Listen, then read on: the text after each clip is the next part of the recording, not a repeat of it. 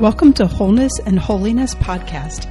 Here we will deepen your understanding of human and spiritual integration so you can live the life of peace and fulfillment God has for you.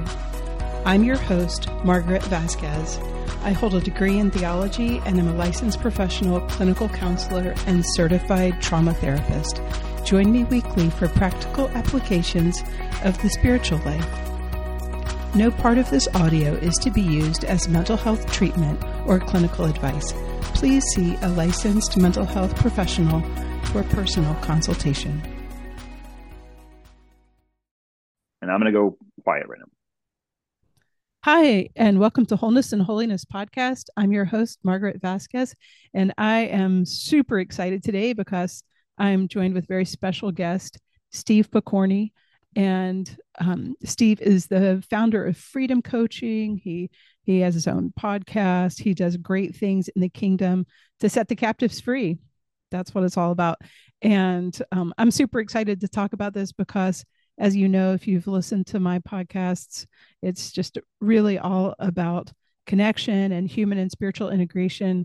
And there's nothing that chips away at our humanity and our spirituality like pornography, and that's exactly the area that Steve attacks and in which the Lord uses him to set the captives free. So thank you for joining me, Steve. Super excited to have you here. Thank you so much, Margaret. It's an honor to be here. And I do want to share, I'm gonna do a link in to my podcast with our interview. It's the Redeemed Vision podcast. And something I didn't share, I don't know if you've ever known this story. So how we got connected was through work with my own trauma therapy. That one fateful week in April of 2008. And after we were done, I connected with a friend of mine who I told about in the beginning of that week, telling him what I was doing and the things that were happening. He ended up with a week with you. In the middle of his time, his spine aligned and went pop, pop, pop, pop, pop as he's processing through things. So he experienced a physical healing, and he had done a lot. He'd been in combat and lost a lot of buddies. That were some of the traumas that were there. And then we sat at a friend's house afterwards. 10 p.m., we got a rip-roaring campfire going. And one at a time, we took the pictures that we had drawn. We're throwing them in beautiful. there. And it was I love it. utterly cathartic. It was so beautiful. That's awesome. That's awesome. It was that awesome. Is so awesome. What Steve's referring to is the pictures that are drawn as part of intensive trauma therapy and trauma processing. I always wanted to be able to do that with the pictures that I drew when I myself was a client. Never had the opportunity. Finally, one day after like about 3 years, just got tired of lugging them around and just pitched them in the garbage. But it's so much more unceremonious. but I love that. That's always what I wanted to do. Like burn, baby, burn. Yeah. Burn, baby, burn. Very liberating. That's it. Yeah, absolutely. Consumed by the fire of God's love, right? Amen. Amen to that. So just to get us started, why don't you tell us a little bit about yourself, what it was like for you growing up, where you grew up, that kind of thing. Sure. So, I mean, I met you in Steubenville, Ohio. So right up the road in Cleveland, Ohio, in a suburb. I grew up with mom, dad. I had a brother. I still have a brother. I didn't have a dog. I have a dog now. Actually, I have two dogs. They're crazy. They're crazy labs. I love dogs. So they're not bulldogs. I know that in Georgia, but they're labs and they're crazy. So all's right with the world. But my father was a vet in Vietnam, and a lot of people who went through, war is hell, as it says, right? As I just shared about my friend, and war does things to people, right? And especially, you hit on the even not just necessarily physical trauma, but emotional trauma that comes in there.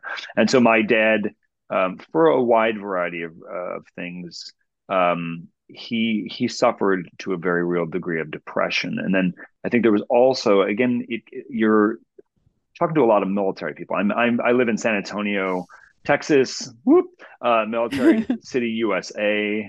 So I'm in contact with a lot of vets and a lot of active military persons, and one of the things that one of my current friends has shared has been, you go into the military, you're taught to kill. I mean, that's Yeah. basically what the mentality is, and we as and for right reason, they're Sure, sure. they're doing defense, and you got to get real about that. Right. But the human person's the type of person who is we're called to love, right? Yeah, My yeah, yeah. dad, so you get the situation, you got some depression from coming back from Vietnam and dealing with that stuff, and then you have somewhere in there the programming was achiever. I think that was part Mm, of the message. What I've picked up with and just thinking through his life, and so he went into law. And lawyers, some lawyers, they can do a lot of good work, but it's hard work. It's long mhm. hours, and especially as you're beginning this, and especially if you have a family, in a young family, you may not be making as much as you want. So my dad got caught in the notion of get rich quick, the get rich Mm, quick schema, and he wanted a better house in the stock market. My mom said no. My dad said I'm going to do it anyway, forged the signature, and to his knowledge at the time, the deal lost. So he's a vet. He's looking for an escape clause here, right? I've messed things up, like, and yeah. there's no redemption here. So the best thing is to kill myself. So my father goes into the garage, and I'm 5 years old at the time. Goes in the garage, closes the garage door, turns on the engine. Half an hour later, my mom pulls him out of that situation.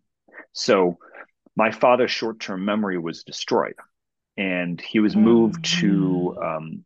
to a nursing home in rural Ohio, and I would visit him every once in a while.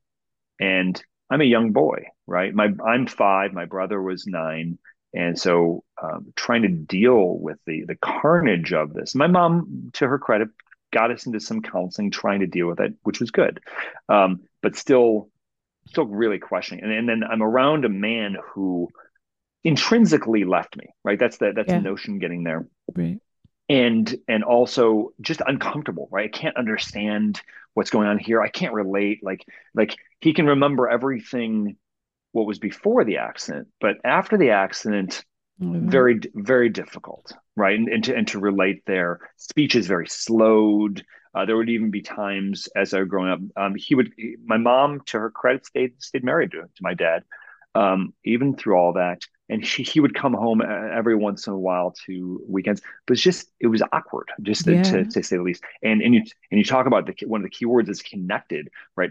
I'm not connected with him, Yeah, and I'm sure. beginning to feel just very disconnected with myself because I got these emotions and pain. So my world, and I'll say this and then I'll put a pause in for commentary, is became one of very deep depression from 7 or 8 years old, and the idea like I should kill myself, like father, like son. I distinctly remember Wow. writing that in a journal, right? So very dark clouds above me in life.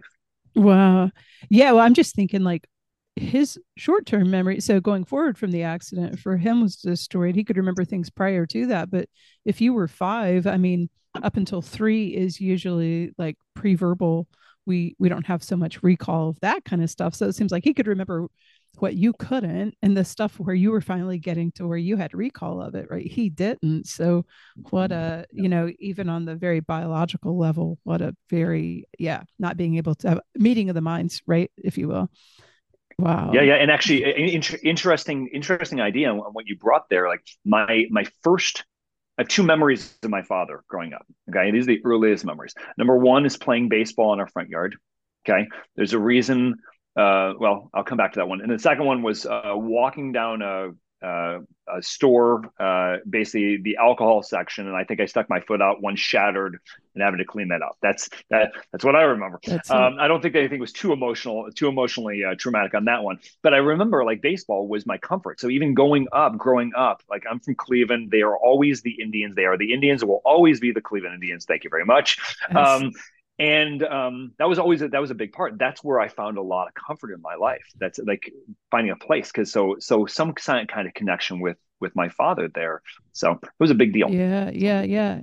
And then the things, what I always talk about in terms of connection, the pillars of connection or being chosen, so directly and intentionally related to being known, being valued and protected and provided for, but we're ideally supposed to be receiving those things from parents as a kid, because then we're able to, it kind of becomes our schema by which we relate to ourselves, by which we receive, right? What's received is received according to the mode of the receiver, as Aquinas says.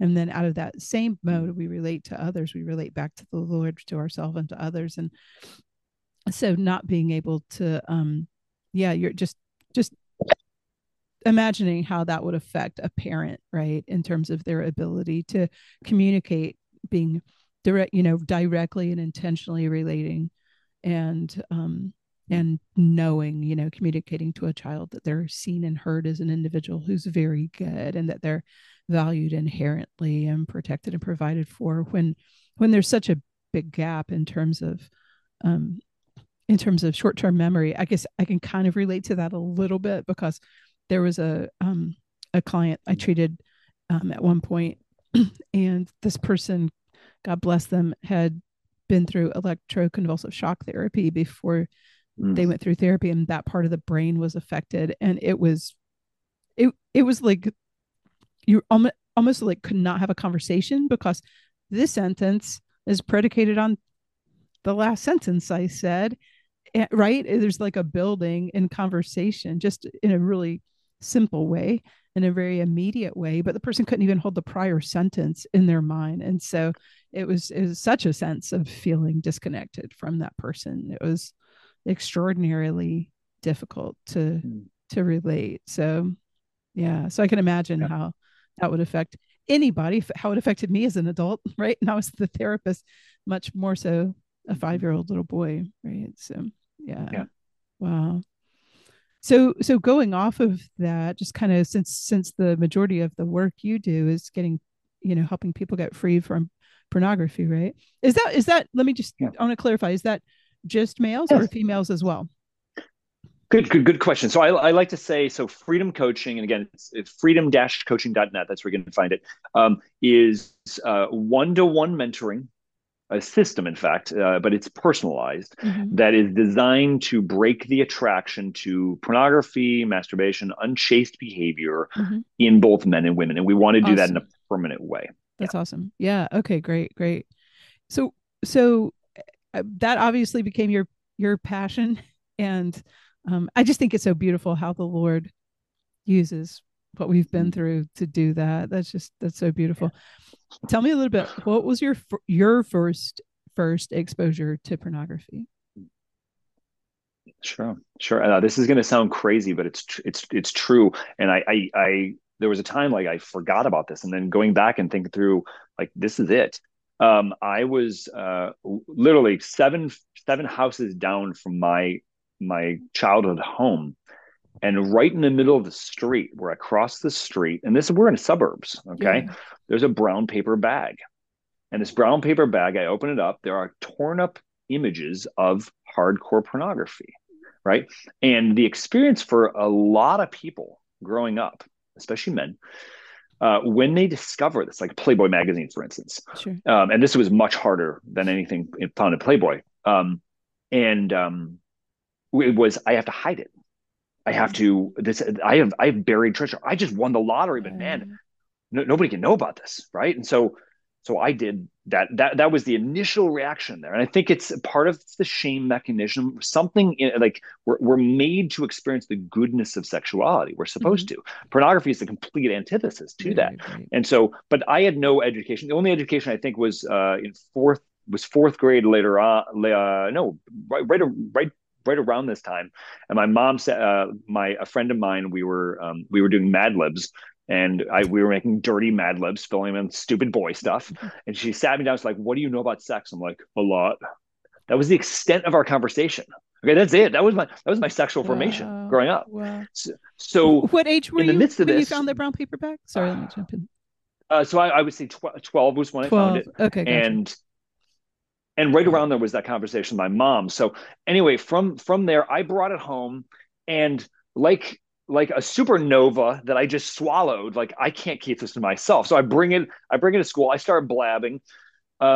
so a kid finds out about it, and he's like, "Oh, can I see it?" Like he comes over, we start hanging out, and he's like, "This is," and I think we were using tape trying to put the piece together, whatever pictures, we're trying to get the whole, which is actually a beautiful analogy. We're trying to get the whole picture, but very few of us actually have the whole picture. That's right. So we do what we can in our life with what we have, right? Right. And if we don't get into what those emotions were, especially when we're trying to put the picture together, we're fractured. Mm-hmm. We're just shattered, and that was what was going on. So on the spot. So you got to, and he also, here's an interesting theme. He's a boy. His parents experienced divorce. He's living with his mom, doesn't have a healthy relationship with his father, and I think, if I remember correctly, he also was exposed to pornography. So this wasn't just out of the blue. So Gotcha. he's finally discovering my buried treasure. And what is he? He says, "I'll give you $20." I mean, $20 as a sixth grader Oh, is a whole ton of money sure. back. This Especially back is like then, right? 1990, and what Yeah. exactly. So I traded up. So at 12 years of age, yes, I became a porn peddler. Congratulations, right? Wow. So, Wow. so I didn't know what I was doing, and that was really where this real thirst for this really began in me, and it would lead me to other events. Wow.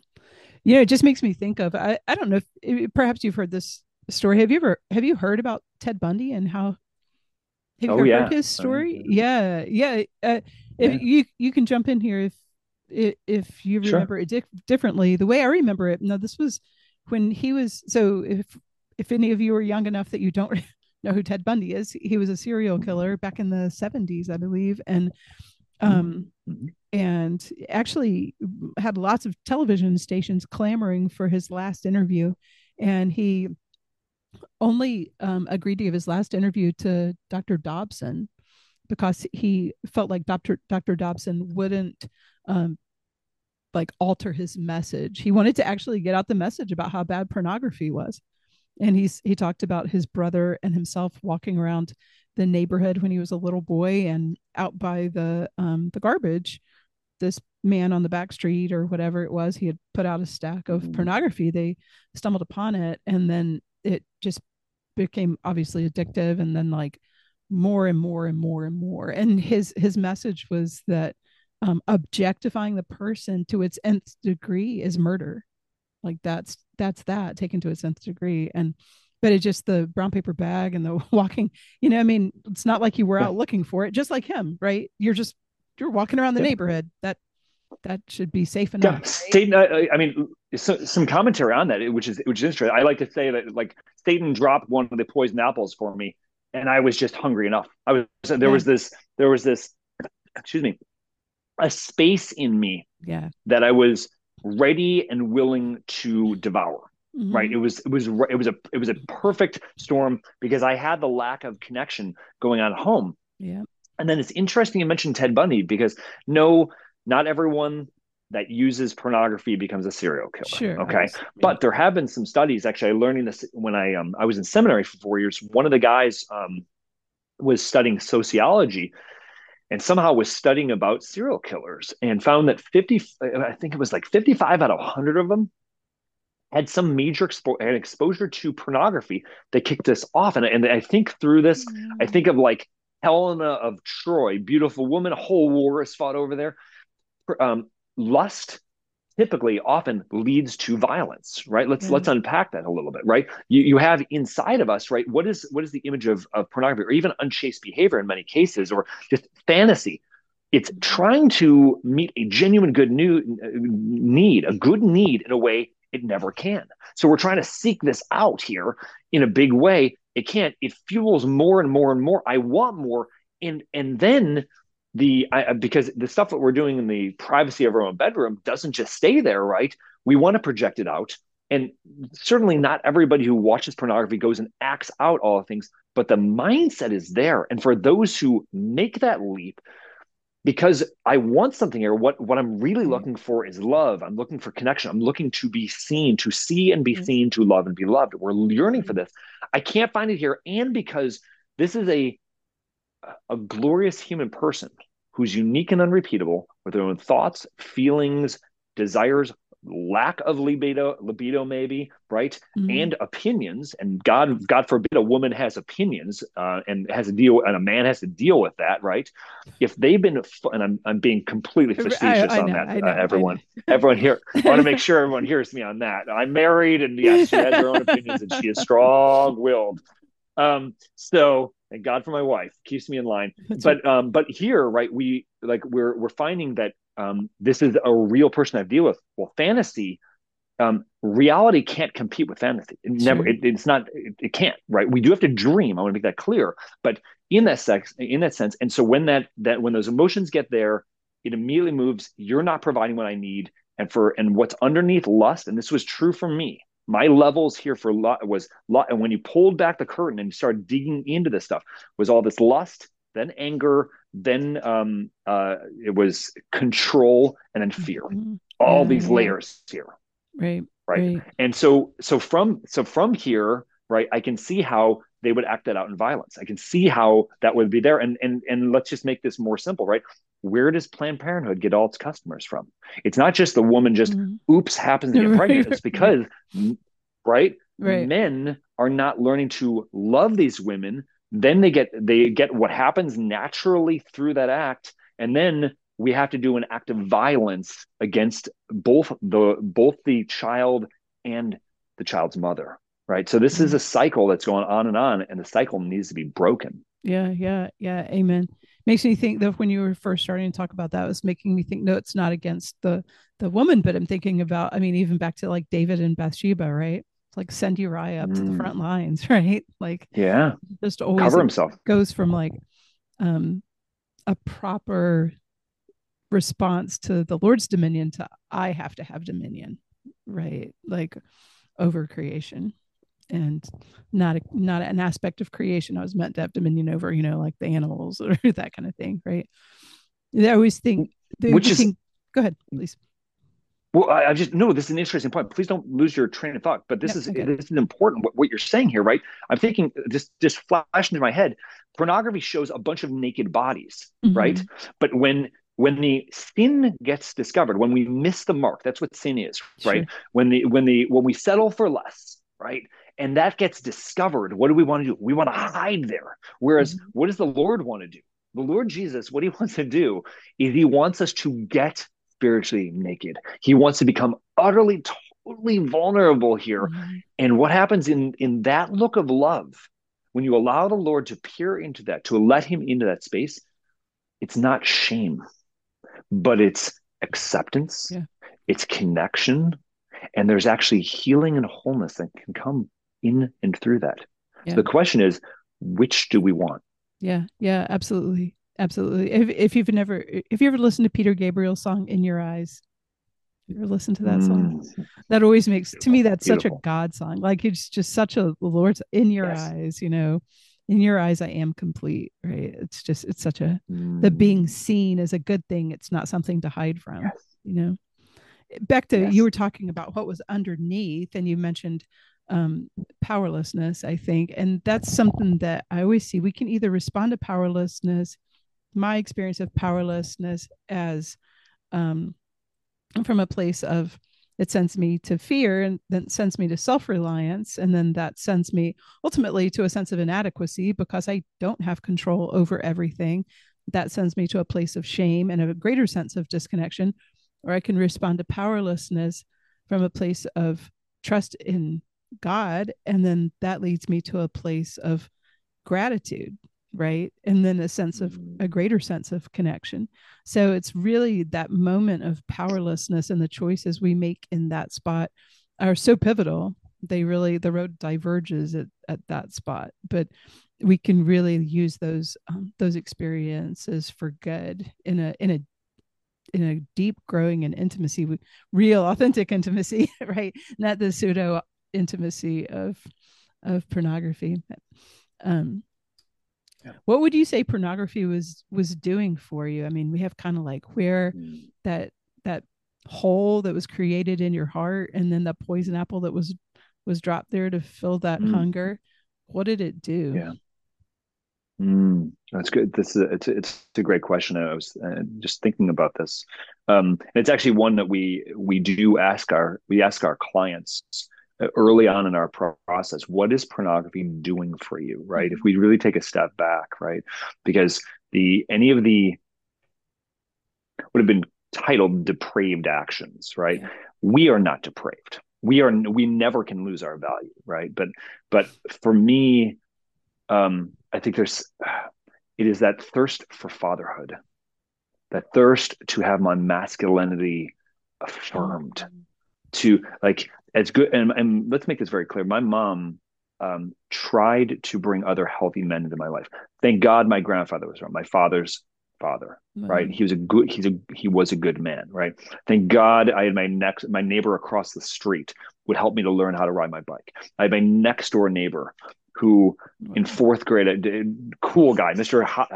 Hopkins, I think that was his name. So if he's listening, give me Jim Hopkins, give me a shout out there. Nice. Fourth grade, I had hurt my foot, and he offered to give me a ride to school. And as I'm driving up to school, which is a 7 minute drive to elementary school, I'm like this hope is rising in me. Like I hope people see that I have a father. Like I've got like maybe they'll see me as maybe we're a whole family, or like that I have a father, that I'm not this freak, and I'm not on the outside, and I'm not I Yeah. that I actually fit in, that I can relate with you, Mm-hmm. right? And so that hope was there. So there's this, and so uh, when a boy does not experience his father being present, it is a again, this is also very true. The one this is, I would argue, is one of the top three wounds, if not top two wounds, if not top wound of most people walking around with problems, is this fatherless. Right? And it's boys and girls, right? And we either will get that father wound healed, or we're going to try to stuff that wound and fill it Mm-hmm. with anything else, right? It's the same. It's connected with the God shaped whole of who God the Father Mm-hmm. is, right? Yeah. And as a side note, we can say Satan's bent on the human race is one big father wound that he has, and he refuses to come to the table to let his father love him, right? And so for me, like try and as good as these other men were trying to be, also big brothers, big sisters, that was another big part of my life. So my Oh, mom, to her credit, try and do it, but yeah.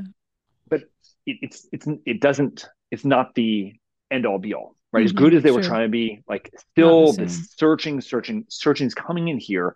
And so enter pornography into the scene, right? There is comfort, like untwist the lies, right? There are beautiful people there. There's some semblance of an appearance of love, some semblance of connection of even in the hardest of pornography, right? Something's in there. And these were only images, by the way. This is the internet. And so it stirred up things in me.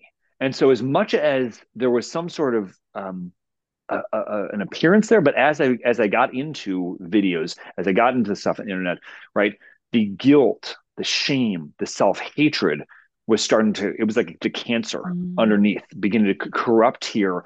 I'm a very extroverted guy, if you didn't know, but this wanting to push people away, wanting to Oh, keep them at arm's length. If you knew God, if you, God forbid, if you knew who I am, you would reject me as much as other people were. So I'm kind of the life of the party, but it's kind of like the uh oh man, it's like laughing Tommy on the Boy. Who's the outside. main actor? Chris, yeah. Chris Farley, right? He's a hilarious dude, but he died of a drug overdose. John Mm-hmm. Belushi, right? Same kind of stuff. Able to make Mm-hmm. a lot, but we oftentimes use that great tool, right?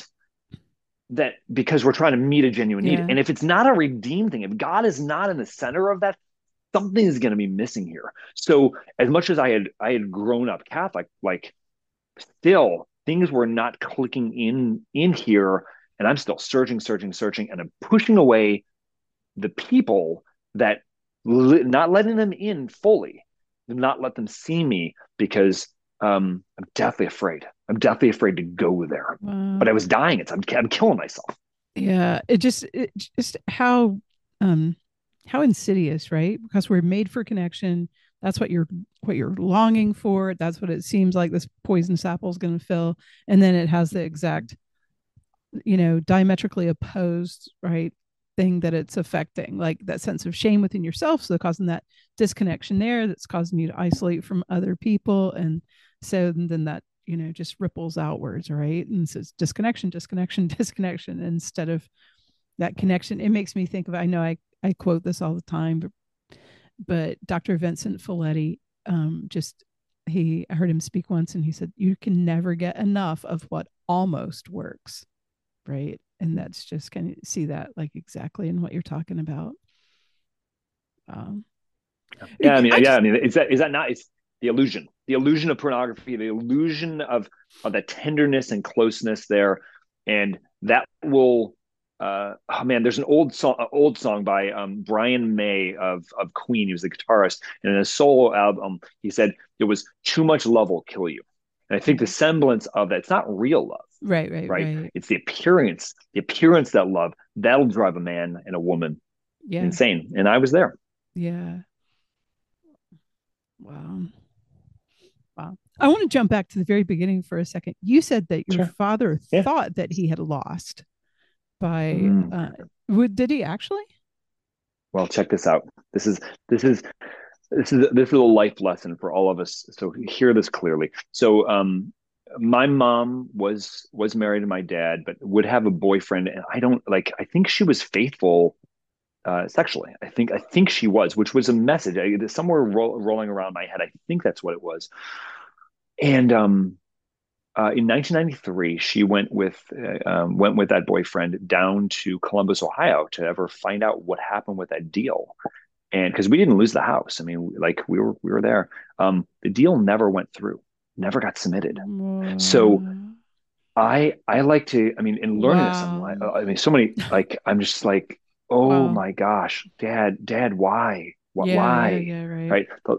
Those like stirring up those aches and those pains and learning that, and it's I think the lesson here is the word fear, it's often been said, it's an acronym, false evidence appearing real, Mm. and we Hmm. we get caught up in the idea that when those fears come up, many people, especially if you're on the melancholic realm, I'm a choleric, but a melancholic realm, the worst thing possible is there, and we like to stay there, right? And then pretty much though, when we come to that event, whatever that event is, very rarely does that worst thing happen. I like to say the worst thing ever, you died in sin. And well, if you're still alive, you're still alive. So praise God for that, right? Right. So yeah, I mean, my father and it was built into me. One of the things I picked up from my father was to give into my fear. Like I allowed Mm. fear to control me for many, many years. And when and connect this with a brokenness of sexuality, not feeling comfortable in my own skin, not able to connect with females in a healthy, wholesome way, right?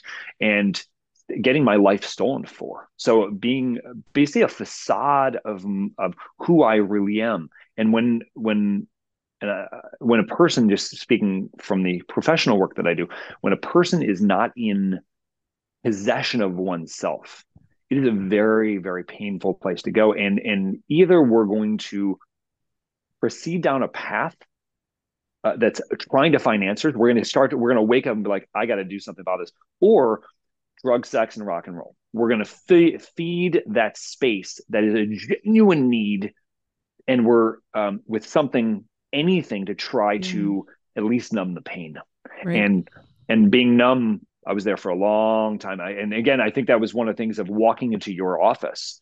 I knew I felt was feeling on some days feeling pain, but also just this huge numbness. And like, it's the absence. Like I want to feel freaking something, anything.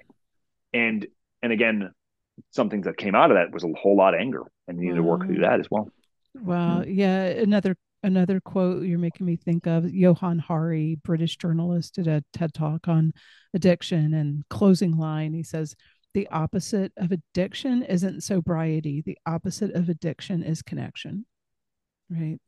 But yeah, like what do you do when what you're addicted to is what is like it's directly causing that disconnection, right? It's just Yeah. it's so insidious, so insidious. Yeah. What was pornography doing to you? Can you describe that? Obviously what you were longing the um what it was masquerading as, that's the word, what it was Mm. masquerading as was what was going to cause a sense of connection and a sense of Mhm. masculinity. What was it actually doing? Mm. Okay, so I always put as I'm talking to people about this, and yes, I'm certainly throwing myself in the mix. For me, it came down to three things: it's guilt, it's shame, and it's self-hatred. Mm-hmm. Okay, Yeah. so guilt is I have done a bad thing. Okay, so I grew up Catholic. I have this background, right? I knew unchastity. I was going to confession by the time I was in seventh grade, so 13 for the actually funny story. First time I ever confessed this issue, I thought it was fornication. So as a 13-year-old boy, Oh Father, gosh. forgive me, I fornicated. Oh Which wow. that's a big word for a Yeah, 13-year-old. that He is. never he didn't correct me, so I just kind of went with it. So um Wow. Wow.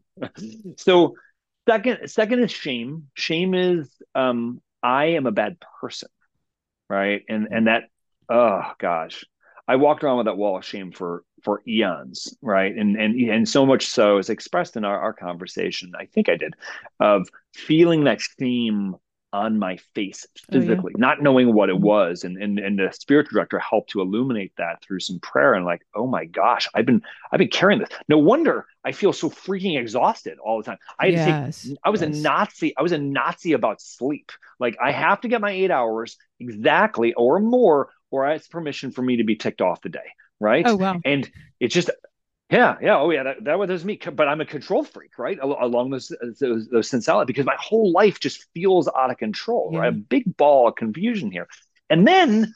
And then you bring in because I'm condemning myself. That's what shame does. Shame gets us Sure. on the front end going into a temptation. God can't provide. It's not enough. You need this. Yeah. You have to have this. You commit whatever that sin is, whatever that broken desire is. You go for it, and then look what you did. You screw up. You'll never be loved. Your Yeah. life is over. This is irredeemable. Yeah. Hang your Yeah. head in shame. Yeah. And so this weighed on me over and over and over. Cycle it in with I go, I learned from seventh grade, right? Pornography is a sin somewhere along the line. Somewhere I got there. So look at pornography, masturbate, feel guilty, go to confession, um, feel free for a little bit, but then this is so powerful, so attractive. I don't know what to do with it. I knew nothing about the brain chemicals. None of this. I know nothing. None of this stuff that we teach now, and that science is helping to back up what the church has always taught. And then, so this big whirlwind, and so when you're walking around with the guilt, the shame, the self hatred, right? Um, how am I supposed to enter into life? So I'm wanting to do good things because I'm an extrovert and I'm a choleric, but um, but still doubting doubting Yeah. my self worth, and looking for affirmation in others instead of playing to the audience of one, playing to the audience of Yeah. God. So Yeah. it became a very hollowed out existence, exhausting, emotionally exhausting existence, and just the weight of another event to go to because I have certain talents. I can sing, I can dance, I can I can give a talk, but like people, I'm not letting other people in, Yeah. and I'm just bankrupt inside. Yeah. Yeah. Totally. The idea how shame can so often masquerade as conviction, right? Right. Like I just think that's just it's such insidious, like, work of Satan.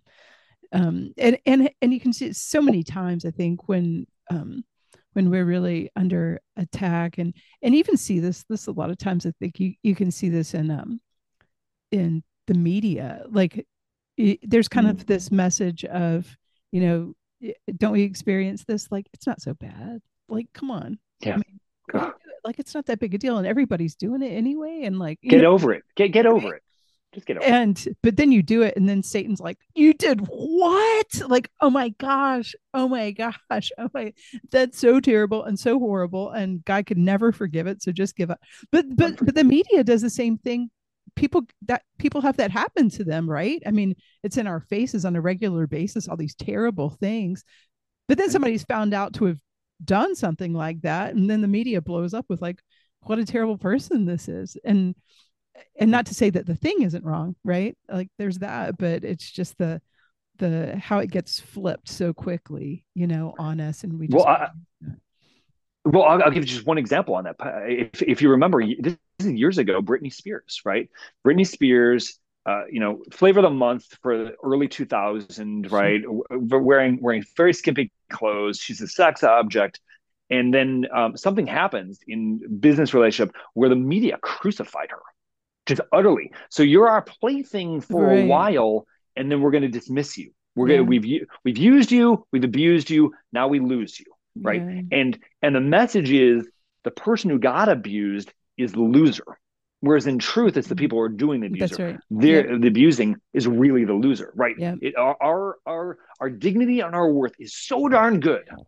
We Yeah. can never be anything but beloved sons and daughters of God, That's right? it. And Yeah. then throughout time, and coming around the story from the little big flyover on Britney Spears' life, she would get back into it, would get back up on there.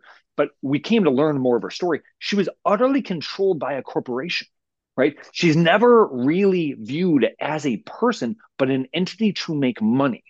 And the last thing I heard about Brittany, and maybe I should, this is maybe the calling, Holy Spirit maybe pop in this there to look more. Last time I heard, Brittany was becoming Catholic. Did you Wow. know that? No, I did not. Yeah, she's like we can only hit like if we're honest, Margaret, we can only hit bottom long enough, and then start to ask some very real questions. What is the meaning of my life? What's the Yeah. Yeah. purpose of Yeah. all of this? Yeah.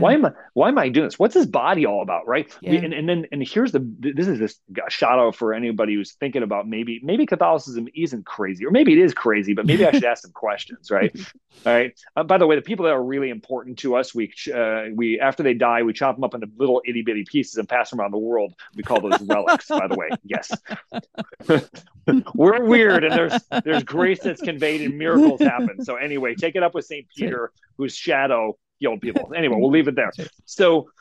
So from this, right, you can only bottom out, and if you're honest, right, and we allow God into that, that's a very dangerous thing to do. To let God into that space, just give him a crack. And I gave him a crack in my heart, right? And so Brittany clearly is given a crack, and watch what happens. Yeah. Miracles begin to happen, and then the noise surrounding my false identity, I can actually start to either quiet it down or silence, and I just simply need to open up to hear the voice of my Heavenly Father who calls me good, who calls Yeah. me lovable, who I Yeah. am redeemed, where all I got to do is go up on his lap, be held, and it's enough. Right. Right. Who really sees me, Yes. me, all of me. Yes. Right. There, one of the most profound things I've learned in 16 years of Mm. trauma therapy and counseling is you you can't give people answers to questions they haven't yet asked. And we see that in people's Mm. lives, how the Lord orchestrates circumstances, even that Satan purposes for evil, to bring us to Yes. ask those questions so he can not just give us the answers, but be the answer. Right. And I just think it's so beautiful. Yeah. Wonder counselor Yeah. that he Yeah. is. You know. Well, amen. Amen. Which begs the question, what, well, it's a question to open a bigger question. What questions are you not asking about your life? Yeah, What absolutely. questions are you not letting in? Like, because we put up walls. It's like those, for instance, because we in freedom coaching get we encounter especially men who have broken marriages. They got a lot of really wounded questions in their wounded things in their marriages, especially flowing from unchaste behavior, pornography, and all of that. And we find out that in between he and his wife, for instance, they don't open the space up. We're not going to really answer that question and go deep and ask them not in a space of condemnation, but really seeking to understand. I want to Right. hear where you're coming from, because the hurtful actions that we do against each other, right, whether we're married or not to that person or not, right, it's coming from a space of a genuine need that's not, it's either perceived or real genuine need that is not being met. And then if it's like pornography, for instance, it's this fantasy where it's just out of reach. Right. What can fulfill me, right? Right. Yeah. Then I'm going to take it out on the people who are most closest to me. Oh And here yeah. we go. Absolutely. Yeah, absolutely. So since we've brought the Lord into the mix, Yeah, happily, very he's happily. always here, by the way, but Amen. explicitly. Right. Right. So what was going on within you at that point in terms of the use of pornography and the guilt and the shame and the self-hatred? And how did, if you were going to confession, like you said, since you were in seventh grade, so what was that? That had to be some like cognitive dissonance going on. And were there ways you could see the Lord trying to reach out to you? Like, yeah. And maybe this is a conversation for another time, but I mean, I lost my mother when I was 16, and my dad, I would lose him a year and a half after that, both to cancer. And so having to grow up quickly, I had, my mom did a great job for being a single mother as much as she could, right? She didn't have all the pieces. And again, you're dealing with trying to raise teenage boys. God bless you. Anyone out there, any single mother. And so, but she would, I went to church. I remember receiving the sacrament of confirmation when I was in eighth grade. And within a week, I knew God. I'd always questioned whether God existed, but I knew God existed. I knew from that moment on, I knew this is real. And then it was with her passing, actually, I started praying, started getting into here. But in the meantime, this insidious attachment is growing, a compulsion is growing that nobody's talking to me about this, right? Nobody really to deal with it. People that are important in my life to pull this aside. Can we talk about what this is doing to you emotionally? Can we talk about what this is going to do to your relationships, right? There was no answer here. And so again, nature abhors a vacuum, right? And your relationship to yourself, much as primarily, right? Yeah. And I discovery of who I am. So I've got an attraction to religious and religiosity, and that was a part of control. That like it was like the scripture says, right, where the Spirit of the Lord is, there's freedom. But I would say also where there's mere religiosity, right? I've lost you, Steve. So, Steve, this is the end of part 1. There's going to be part 2 coming. Listeners, find us on that as well. So much more to this story, so much more to hear. Steve, for people who already are interested and want to get connected to you, how can they do that? Sure. Thanks so much, Margaret. I would encourage anyone who's listening, anyone who feels kind of moved by this discussion, head over to freedom-coaching.net. We'd love to receive you. You can send just a little simple inquiry. I've got some questions, or if you're ready to start looking, I really have got these deep sexual wounds, especially pornography, and I want it to be healed. I want it to be out of my life. We'd be happy to help you there. And you send an application, and then we'll be able to get you started on this. And also our own podcast, the Redeemed Vision podcast, where we talk about these issues, but also we go deep into a lot of other issues that are the framework and the context is often missing in those conversations. And so we go deep into those areas to help us all find answers and connection.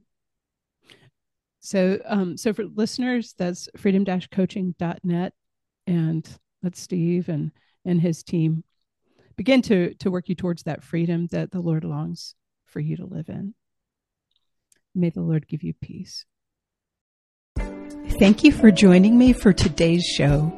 Please subscribe and share, and check us out on wholenessandholiness.com. Follow and like us on social media. And to learn more about Sacred Heart Healing Ministries, please go to sacredhearthealingministries.com.